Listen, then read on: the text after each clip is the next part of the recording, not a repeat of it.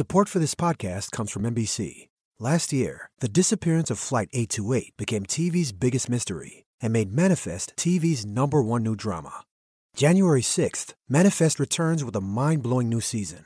Get up to speed for the new season with Manifest, the official podcast. Your one stop for all things Manifest with show creator Jeff Rake. Listen or subscribe to Manifest, the official podcast, wherever you get your podcasts. And don't miss the Season 2 premiere of Manifest, Monday, January 6th on NBC.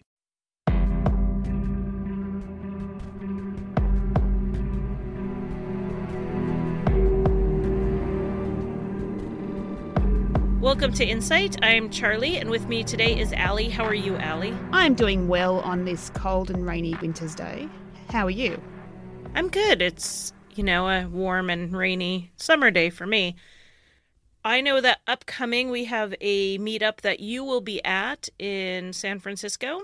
Yes, I'll be at the Keystone on 4th on Saturday, July 15 at 2 p.m. I'll be there with Eileen and Colleen from Misconduct and Esther from Once Upon a Crime. We're going to have giveaways and merch, and it'll just be fun. So if you're in the San Francisco area or you can get there on July 15th, we definitely recommend you go say hi to Allie. I will be sitting here in Kansas City, very pregnant, so I will miss everybody, but hopefully I'll be able to make some of the podcast meetups later this year. And I can FaceTime you in because it won't be a ridiculous time like it was when we had the Sydney one. Oh, that's true. We're actually only 2 hours time difference instead of, 16. Tonight's story is about a woman named Misty Witherspoon. She shot and killed her husband while he slept on the couch in 2005. Now, Misty claims it was an accident, and she has an unlikely ally in her pleas of innocence: her husband's entire family. So let's start at the beginning with how Misty and Quinn met. Misty Witherspoon was born Misty Keller in 1973 in Mooresville, North Carolina. She spent her whole life in Mooresville, growing up as a Jehovah's Witness. At some point in her teen years, she left the church. She also left school. She dropped out at the age of 17. Also at 17, she met Quinn Witherspoon, who was 19 at the time. Although they both grew up in Mooresville, they didn't meet until one night. She was out with friends, he was out with friends, and they started dating shortly after they met. They broke up a few times in their 4-year courtship, but they did eventually marry in 1994. Quinn has been described as helpful and kind. The type of guy that would drop whatever he was doing to go help someone else with any task if they needed something done. Since he was a little boy, he had wanted to become a police officer. So after he finished his criminal justice degree, a year after he and Misty married, he joined the police force in a nearby city. Misty's been described as friendly with an almost always happy exterior. In 1998, Misty and Quinn had a daughter together, and they were fantastic parents together. Misty worked in a nearby factory, while Quinn excelled as a police officer. 3 years later, they had twins, and around that time, Quinn was promoted to a canine officer, and he was paired with a dog named Tank. As is the usual when not on duty, Tank lived at the house with the family. With the promotion and the extra demands of the kids and the extra daycare for 3 kids, they decided that they could afford for Misty to start being a stay-at-home mom. At some point, they bought a bigger house with a backyard pool in a nicer neighborhood, and as a bonus, the house was right next door to Quinn's parents, whom both Misty and Quinn were incredibly close with. There were some issues with their math, however. Quinn's promotion was definitely a step up, for sure. But adding the expenses of 2 more kids, dropping Misty's income, and adding in a much more expensive house, there wasn't that big of a step up. Quinn took overtime where he could get it.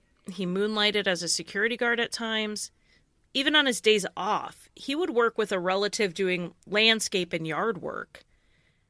Misty tried bringing in some extra money as she could. She ran a direct sales business, a company called Avon. I don't know if you have Avon over in Australia. Yeah, we do. And she would also clean some houses on the side. But they also did something that a lot of young families do. They financed a nicer car than they could comfortably afford. They financed a camper with this idea that, well, camping's a pretty cheap vacation. While Misty was nickel and diming with bargain shopping, she was also buying things she didn't need. She had a lot of clothing, she had a lot of makeup. Some have portrayed this as beyond the, usual bits of overspending. That, I know Allie and I are both prone to too many to-go coffees in our lives. No. No, not us. This was really stepping over the line into almost compulsive over-shopping. And they were getting deeper and deeper into debt, and they just kept digging. Eventually, when their oldest child went to school, Misty looked for some more steady work outside the home, but something that would keep her flexible for the twins who were still at home. The Witherspoon family were members of Whitman Park Baptist Church, and that's the church Quinn grew up in. And the church was fairly small. It had something like 60 to 70 members, and that made it a tight-knit congregation. Everyone was either related to or friends with the Witherspoon family. Misty was hired for a couple of $100 a month to clean the church. Quinn and his dad were both deacons for the church, and Quinn had been elected treasurer of the church.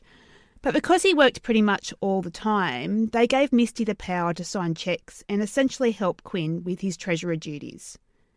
And it seemed their additional work started paying off. I mean, they weren't exactly catching up, but they weren't sinking further into debt either. But about a year after taking over the treasurer's duties, in September of 2004, the pastor noticed a discrepancy. The reporting on the amount of the discrepancy varies, but $18,000 is the conservative side, but it could have been closer to $30,000. Misty had been using church funds to pay her household bills for a good part of the year. So instead of just bringing in an extra $200 a month for the church for janitorial services, she was actually taking $1,500 a month or more. Because she handled the finances of the household, Quinn didn't notice the sudden increase in income. Although truthfully, between their debt and Misty's shopping habit, it's likely it didn't make any noticeable changes to his own day-to-day life anyway. Rather than go to the police, the church met with the family and decided to handle it privately. Quinn cashed out some of his retirement savings to pay the church back, and it's also very possible his parents may have helped as well. Leading up to Quinn's death, there was a question mark about how much Quinn knew about their financial situation. According to his family, he knew things were bad and it wasn't hidden from him. The court documents showed that Quinn had gone to his captain to borrow money to make a mortgage payment. He went to the credit union about 6 months after the embezzling was discovered to discuss a credit card account he had, and they went over his credit report with him. Misty had opened credit cards and financing accounts that he had no idea about. He had her taken off his credit card and the spending limit reduced to try to stop the flow of money out of the house. A friend of Misty's would later testify that Misty would turn the ringer off on the house phone and carry it around all day with her to dodge the creditors' calls and to make sure Quinn didn't catch on just how bad things were getting. It feels like, on one hand, the church theft was big enough of a wake-up call that Quinn started monitoring things more, but on the other hand, Misty was still trying to keep some things from him. This will essentially become the state's motive in the case. Before we go any further, we're going to take a quick break for a word from our sponsor. We'd like to welcome back ZipRecruiter this week. It's important to find great talent, but it can also be hard. With ZipRecruiter, you can post your job to 100+ job sites with one click. Then their powerful technology efficiently matches the right people to your job better than anyone else. And that's why ZipRecruiter is different. Unlike other job sites, ZipRecruiter doesn't depend on candidates finding you, it finds them. In fact, over 80% of jobs posted on ZipRecruiter get a qualified candidate in just 24 hours. No juggling emails or calls to your office. You can screen, rate, and manage candidates all in one place with ZipRecruiter's easy-to-use dashboard. Find out today why ZipRecruiter has been used by businesses of all sizes to find the most qualified job candidates with immediate results. And right now, my listeners can post jobs on ZipRecruiter for free. That's right, free.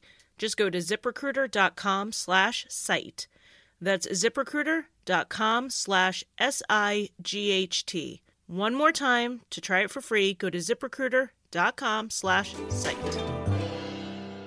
On September 13th, 2005, so we're at 1 year after the embezzlement had come out, the Witherspoons were preparing for a camping trip they were taking the next day with Quinn's family. After Quinn dropped the oldest child off at school, he went home to help Misty finish packing, getting the camper ready, cleaned out, all of that stuff, and loaded up for the trip.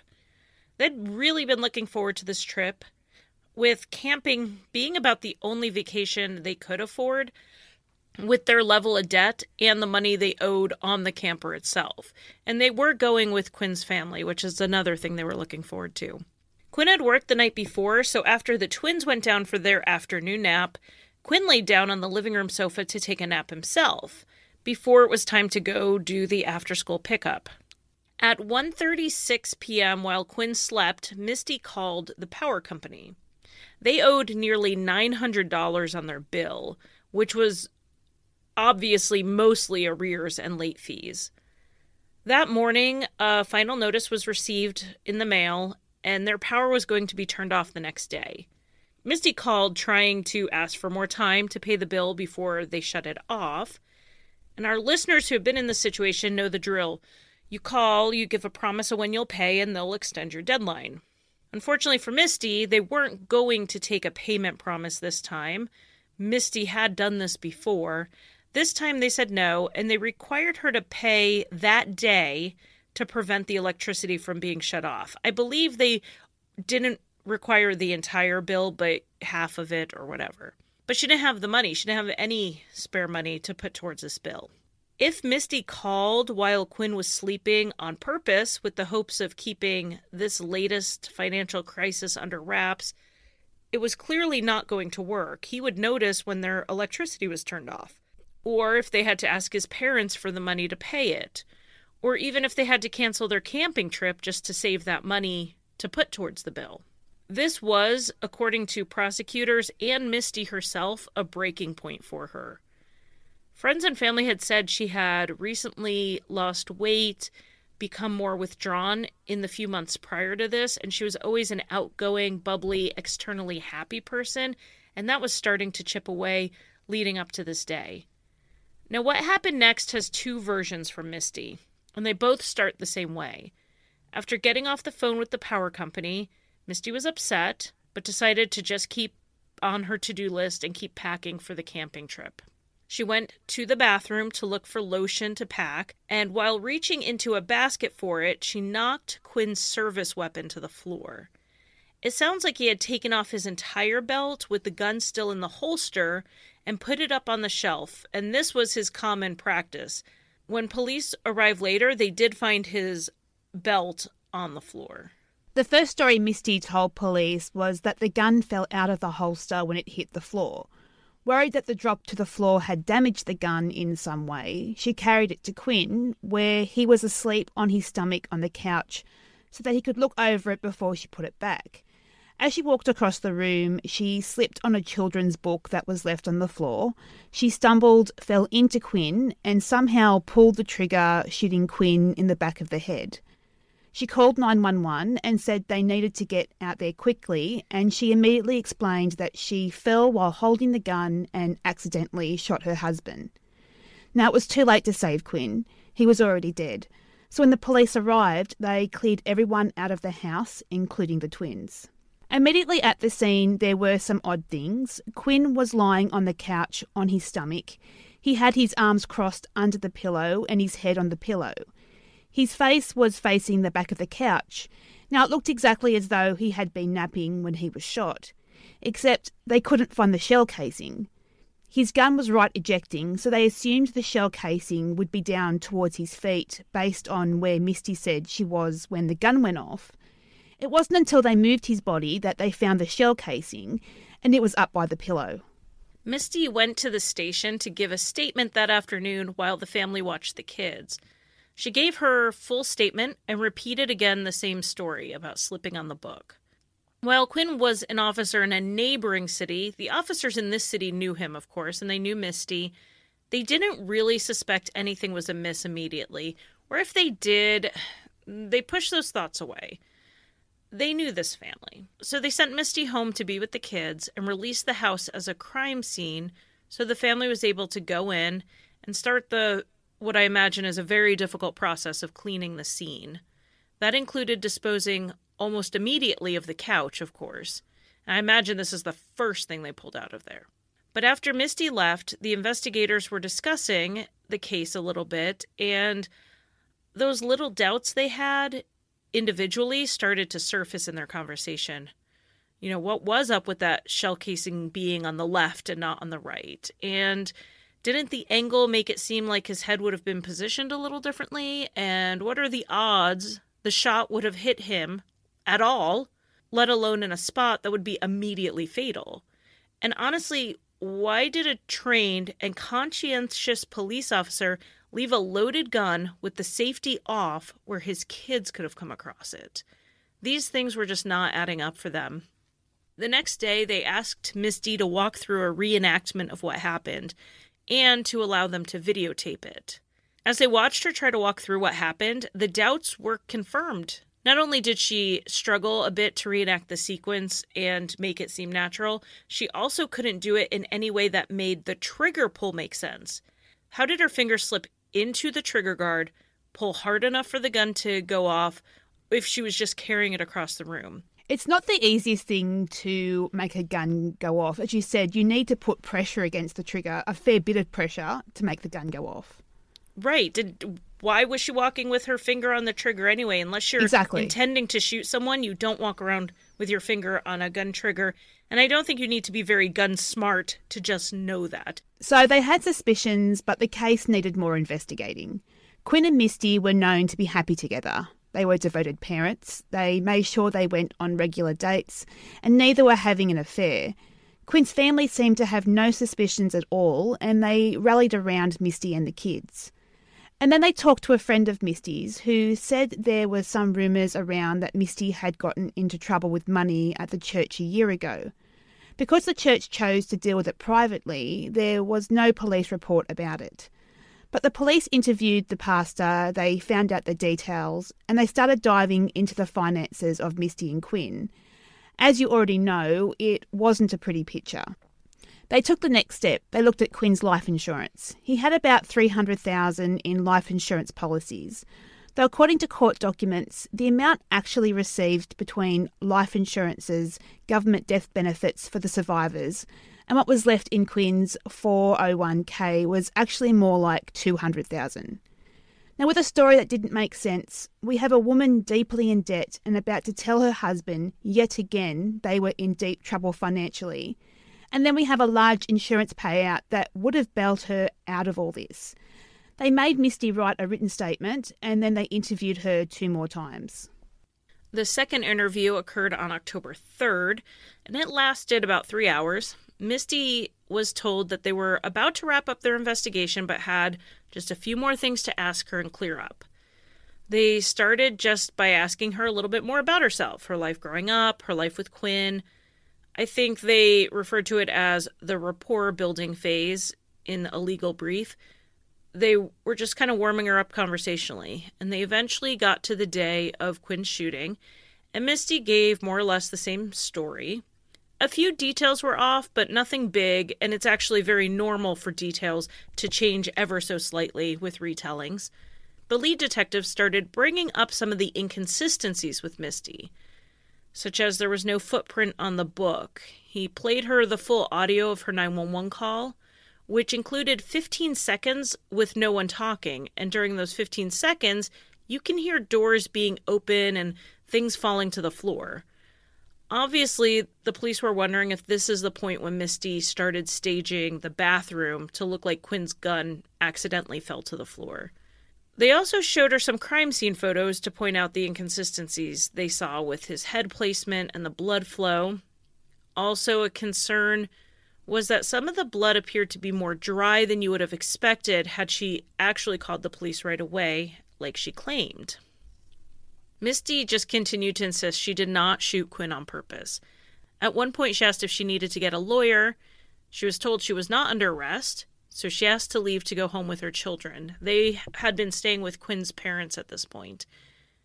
And she was told as she left that they needed her to fill in some of the blanks here. And would she come back for another interview just to discuss these inconsistencies?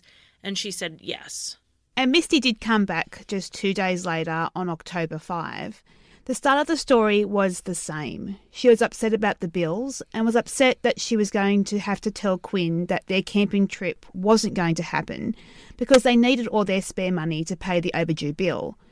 She even went to the bathroom for lotion in this version. And she knocked the gun down, except this time she said she wasn't worried about the gun being damaged. She looked at the gun and saw a sign. She knew the way out of this mess, and that was suicide.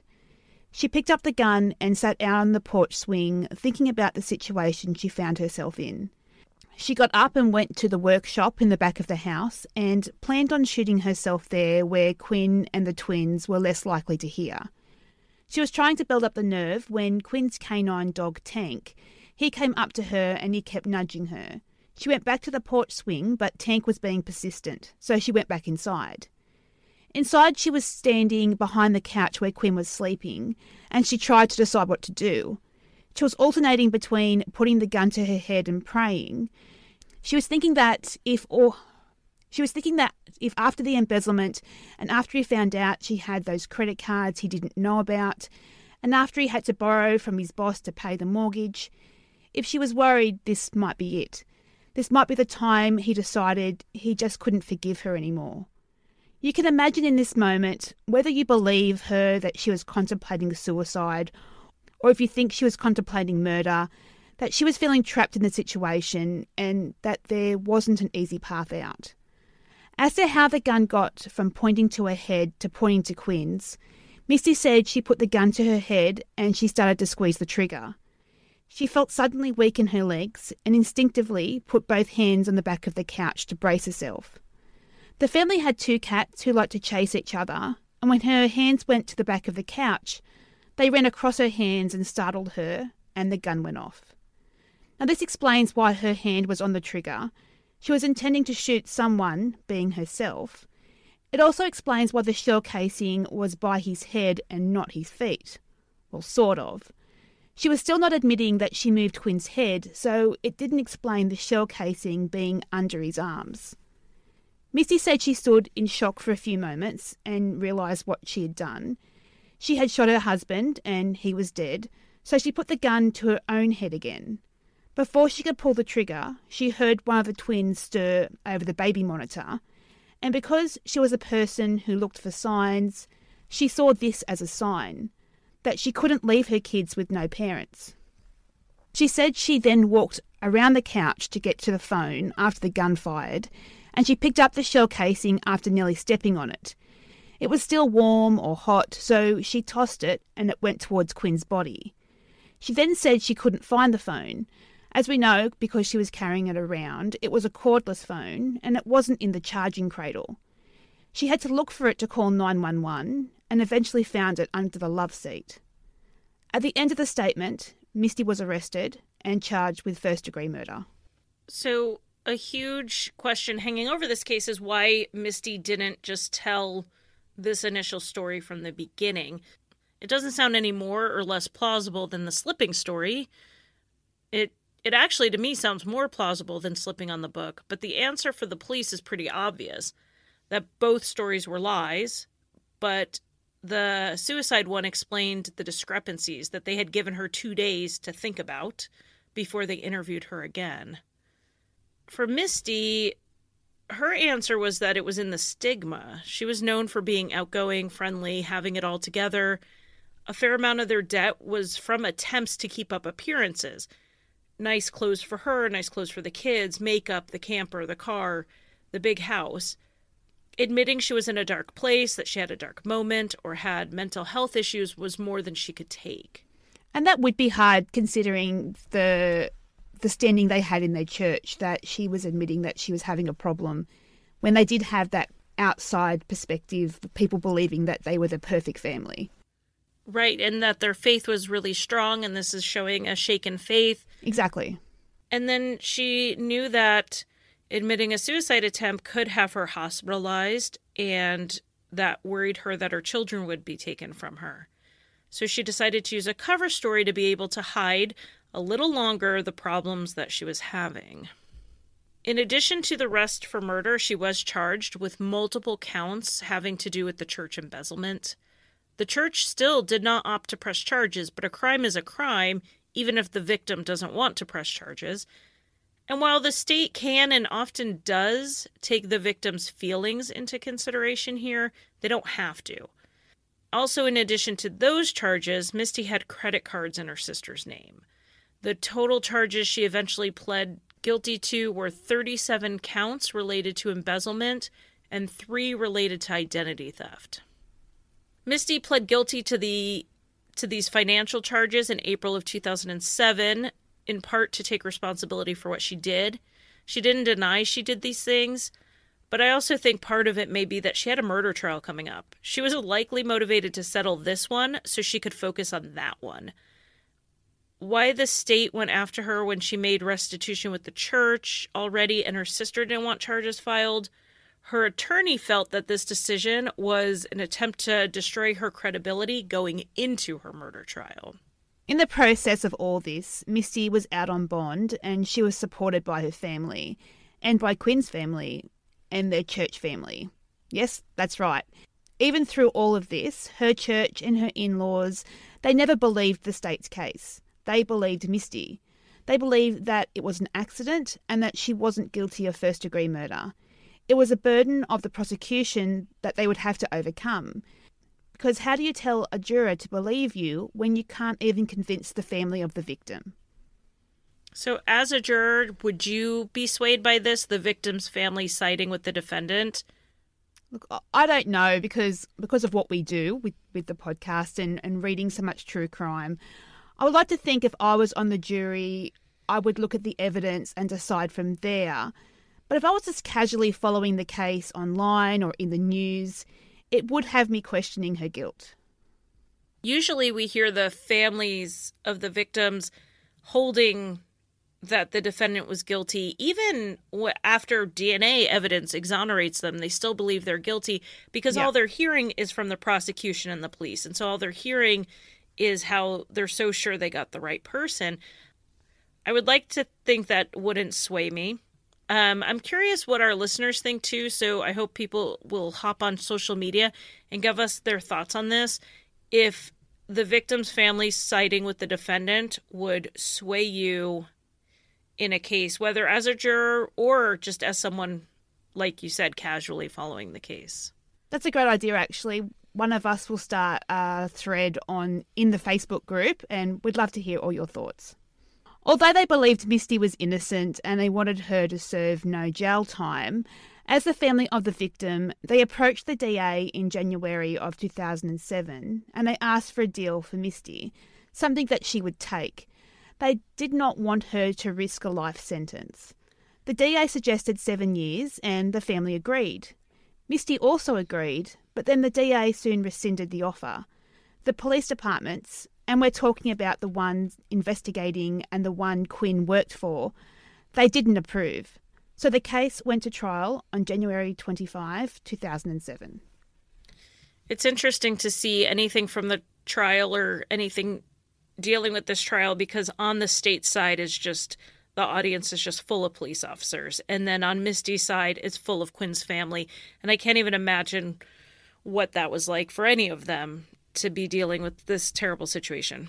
And it would be hard because the police department would know Misty's family and Quinn's family. I would say they would have had outings together, get-togethers.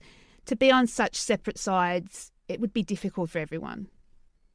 For the state's case, the medical examiner testified that Quinn was shot from no more than 6 inches away, and he traced the trajectory of the bullet. Detectives had then used this information to recreate the crime scene, using a mannequin, wooden dowels to mark the trajectory, and a couch. They concluded that Misty could not have been standing where she said she was when the gun went off. Also, due to the blood flow at the scene, the detective testified that Quinn's head would have had to have been repositioned before police arrived, or else his blood ended up flowing uphill.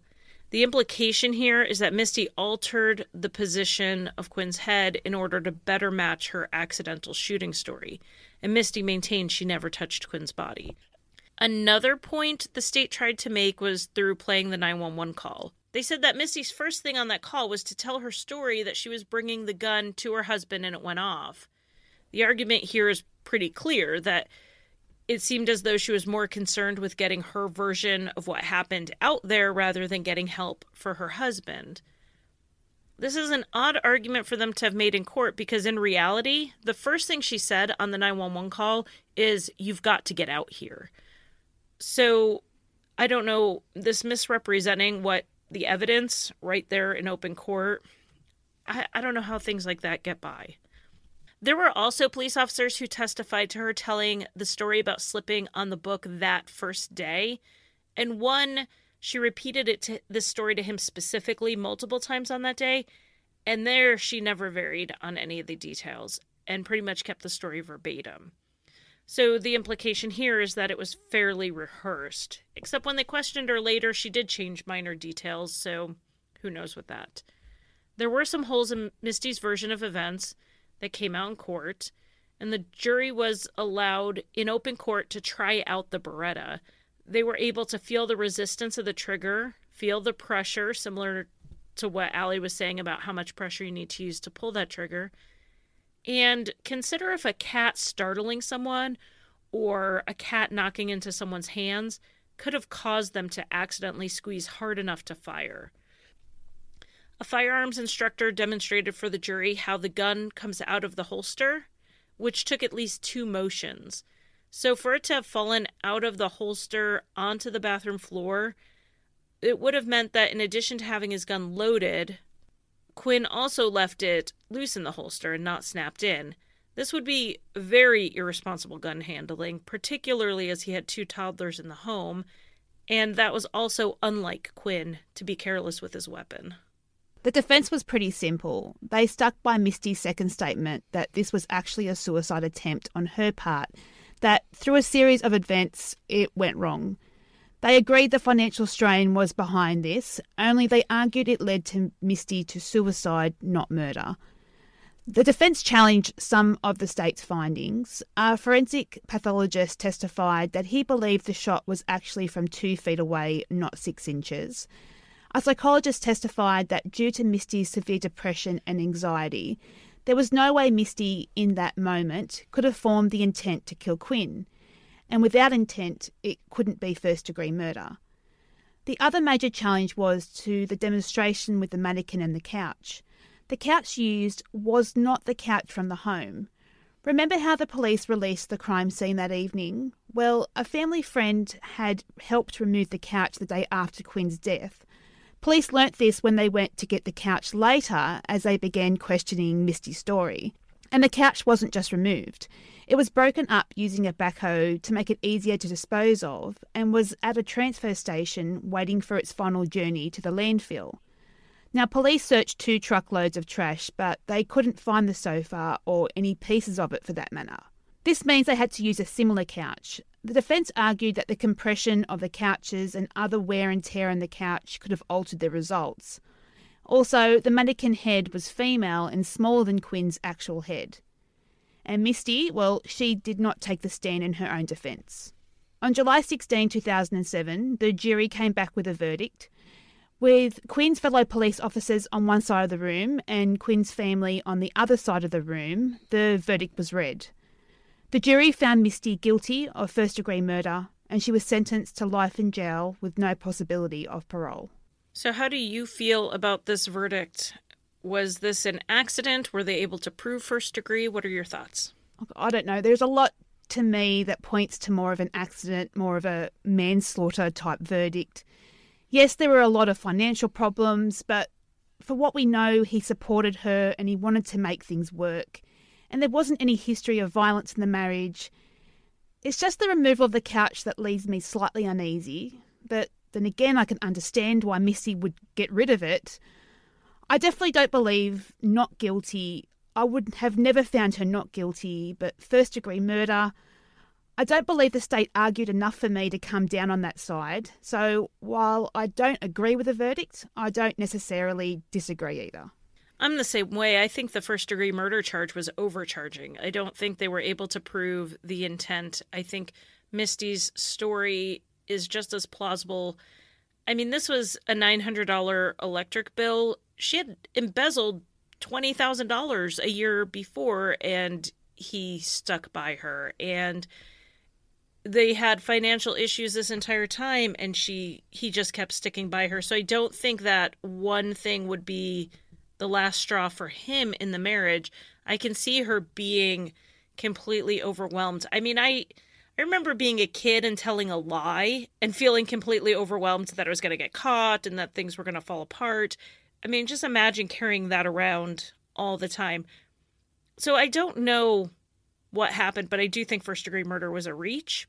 I think they should have charged her with something less, and I think she should have been convicted of something less. She was carrying around a loaded gun with her hand on the trigger near another human being. That was negligent at the very least. I mean, with what the family wanted with the 7 years, I would accept that. I would think that would be a more fair sentence than life in prison. I often don't think life in prison without the possibility of parole is a fair sentence for people. I do believe in rehabilitation, and I think in this case it's not a fair sentence at all for what happened. Agreed. Her attorney feels that she was largely convicted based on her stories changing.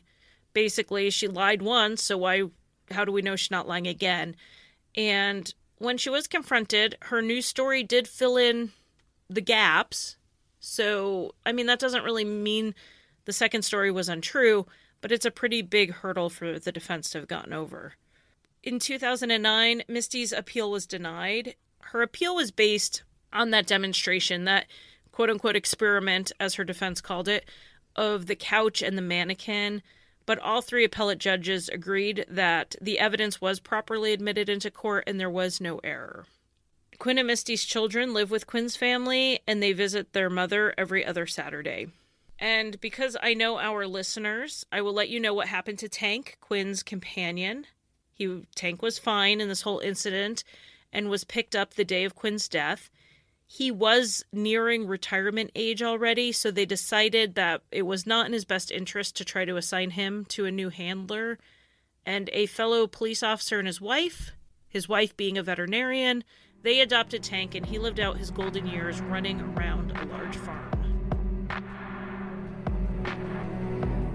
All right, we just want to thank you guys again for listening yet another week. We appreciate all the support we're getting. I want to give some shout outs to our Patreon supporters, to Alicia and to Amber. Thank you guys so much.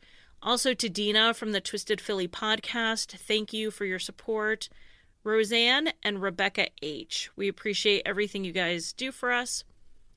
And to some of our wonderful 5-star reviewers, Seafault007, Melzords, MCM1975, Zombie Cat 666, Be Kind Callie, MJ's Mom, and Camille 1987.